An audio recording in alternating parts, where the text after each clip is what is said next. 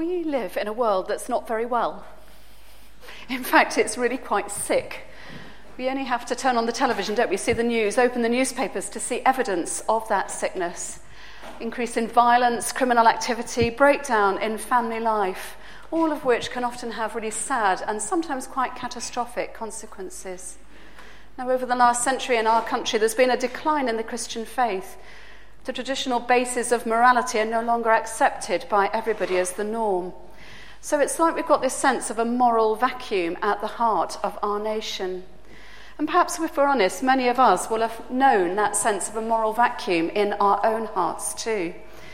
We can see it expressed in all sorts of ways. A hunger for meaning and purpose in life. A search for answers to the problem of guilt.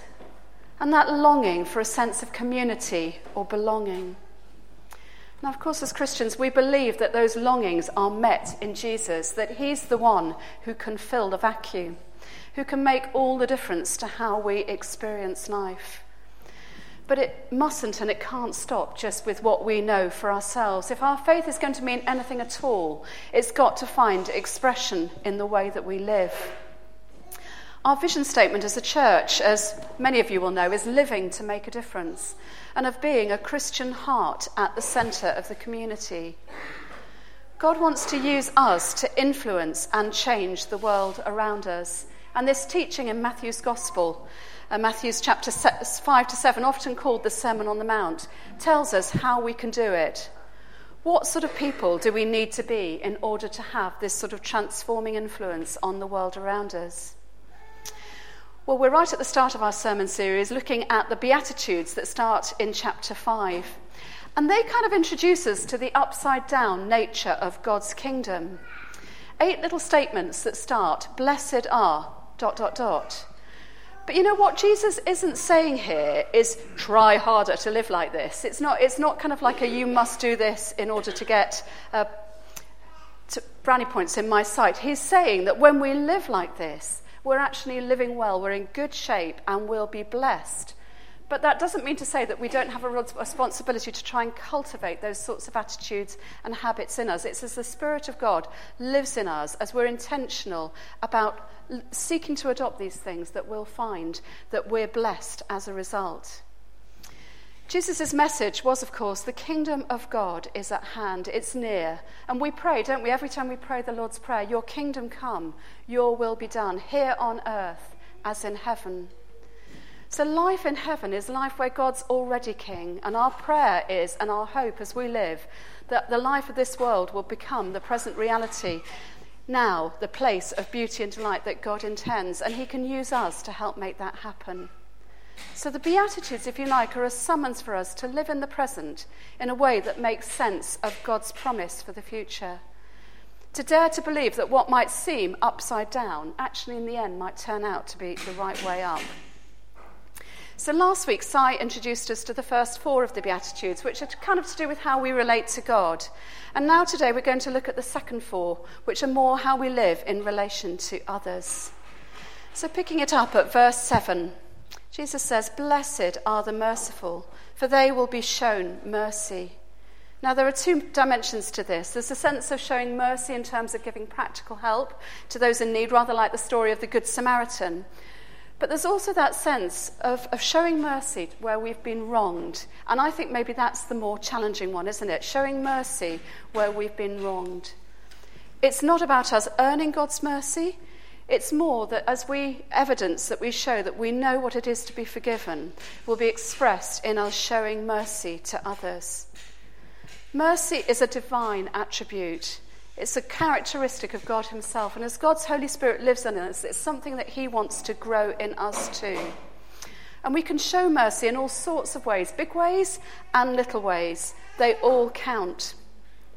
2 or 3 weeks ago, we had our church weekend, and it came at the end of a week when I'd actually been under quite a lot of pressure. I'd taken my father up north for a funeral, and that had eaten into the week and put quite a lot of pressure on the time that I had to get ready for the weekend.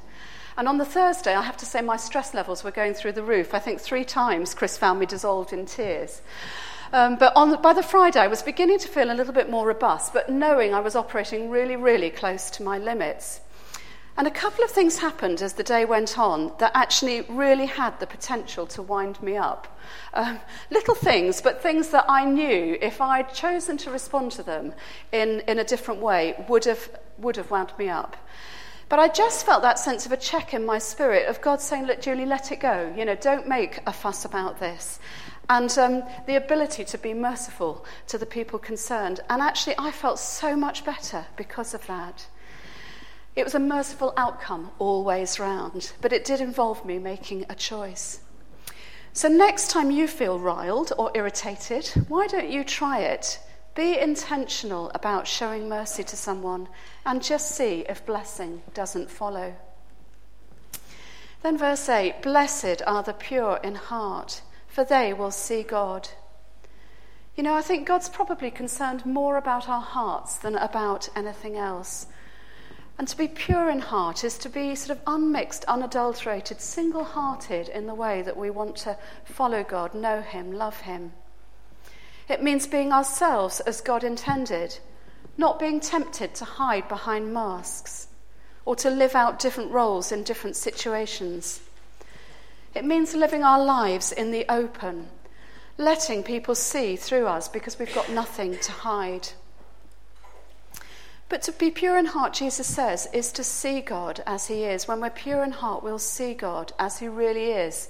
Not in that distorted kind of way that often we do, where we attribute to God motivations and ways that actually aren't his.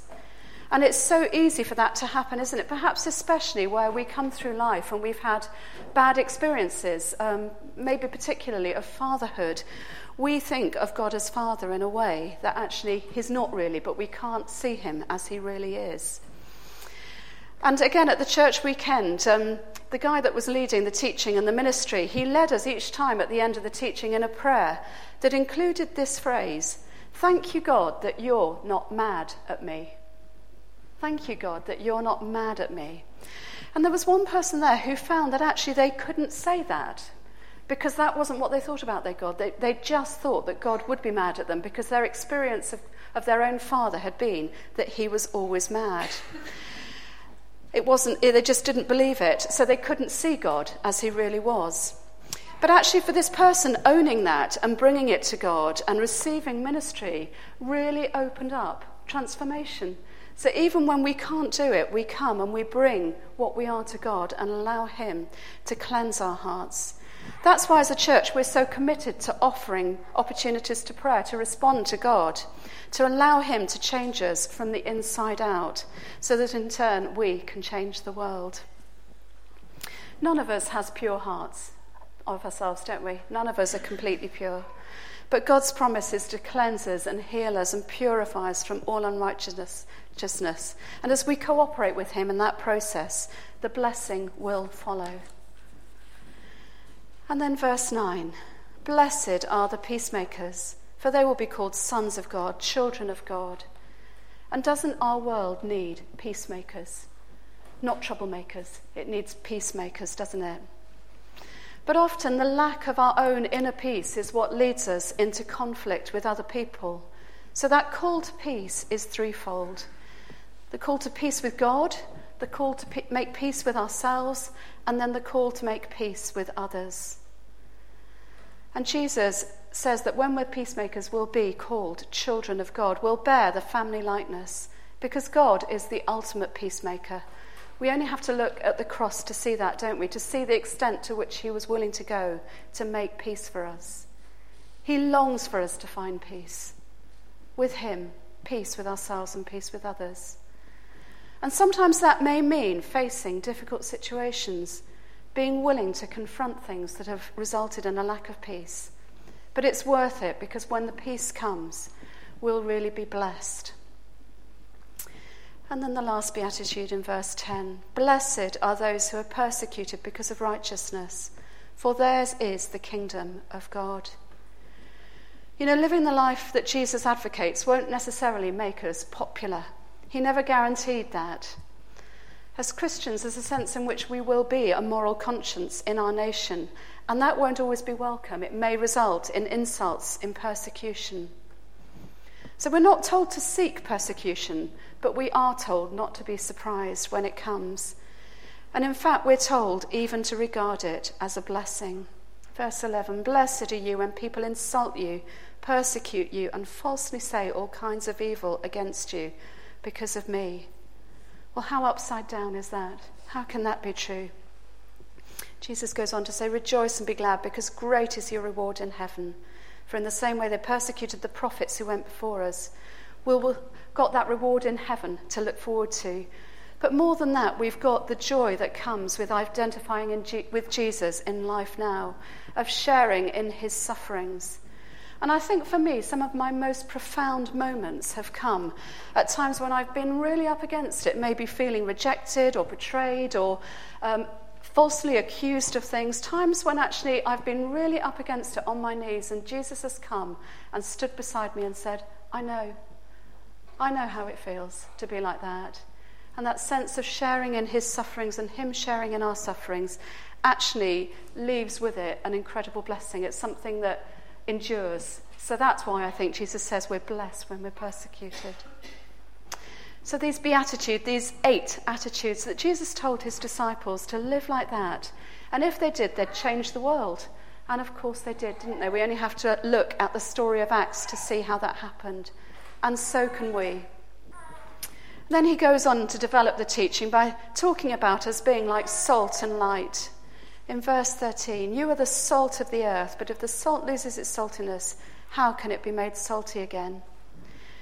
In the days before fridges and freezers, salt was used as a preservative to keep meat from going bad. And there's that sense in which as Christians we're called to be preservatives in society, to keep it from decaying. In the Message version of the Bible, this is what it says, that we're to be seasoning that brings out the God flavours of earth. But if we lose our saltiness, how will people taste godliness? Salt creates thirst. And if I'm living a salty life, others will begin to thirst for Jesus. Salt melts ice.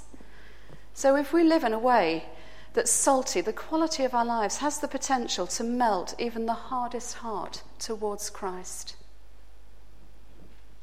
And then in verse 14, you are the light of the world. A city on a hill cannot be hidden. We can't kindle our own light. Somebody else has to do it for us. But Jesus himself is the light of the world. And as we look at his light, we reflect it, a bit like the sun and the moon. Jesus has brought us into the kingdom of light, and we in turn need to take that light into the world. So how do we do that? Well, first of all, by not withdrawing from the world. We're to get involved, to be like Jesus, not to be afraid of getting our hands dirty, to let our light shine so that our good deeds will show and it will glorify God as a result. There's a Vineyard song that has stayed with me for many years that says, shine your light on us that all may see your goodness. Shine your face on us that all may see your glory. And I often make that my prayer. We're called to be salt and light in our workplaces. You know, so much, isn't it? That's frontline ministry. That's where we rub shoulders with people who may never have heard about Jesus. Maybe we'll be the only Christian that they meet. We're called to be salt and light in our neighbourhoods, in our leisure interests, sport, music. They're great ways, aren't they, of getting involved, of getting to know people, of just being there and showing that actually it's possible to live life in a different sort of way. And we're called to be salt and light as citizens of our country, to get involved in local or national politics, to campaign for issues of justice, freedom and dignity. Okay, we may not all be called to be Mother Teresa's, but we can all play our part and make a difference. And if you're sitting there thinking, how can I do that? Come along and hear about Janice's work with the Peace and Hope Trust in Nicaragua this afternoon, 3:00 in the coffee shop. Come along and hear about that, or pick up a prayer card and commit to praying for the young people as they're out in Uganda this next couple of weeks. Little things really do count.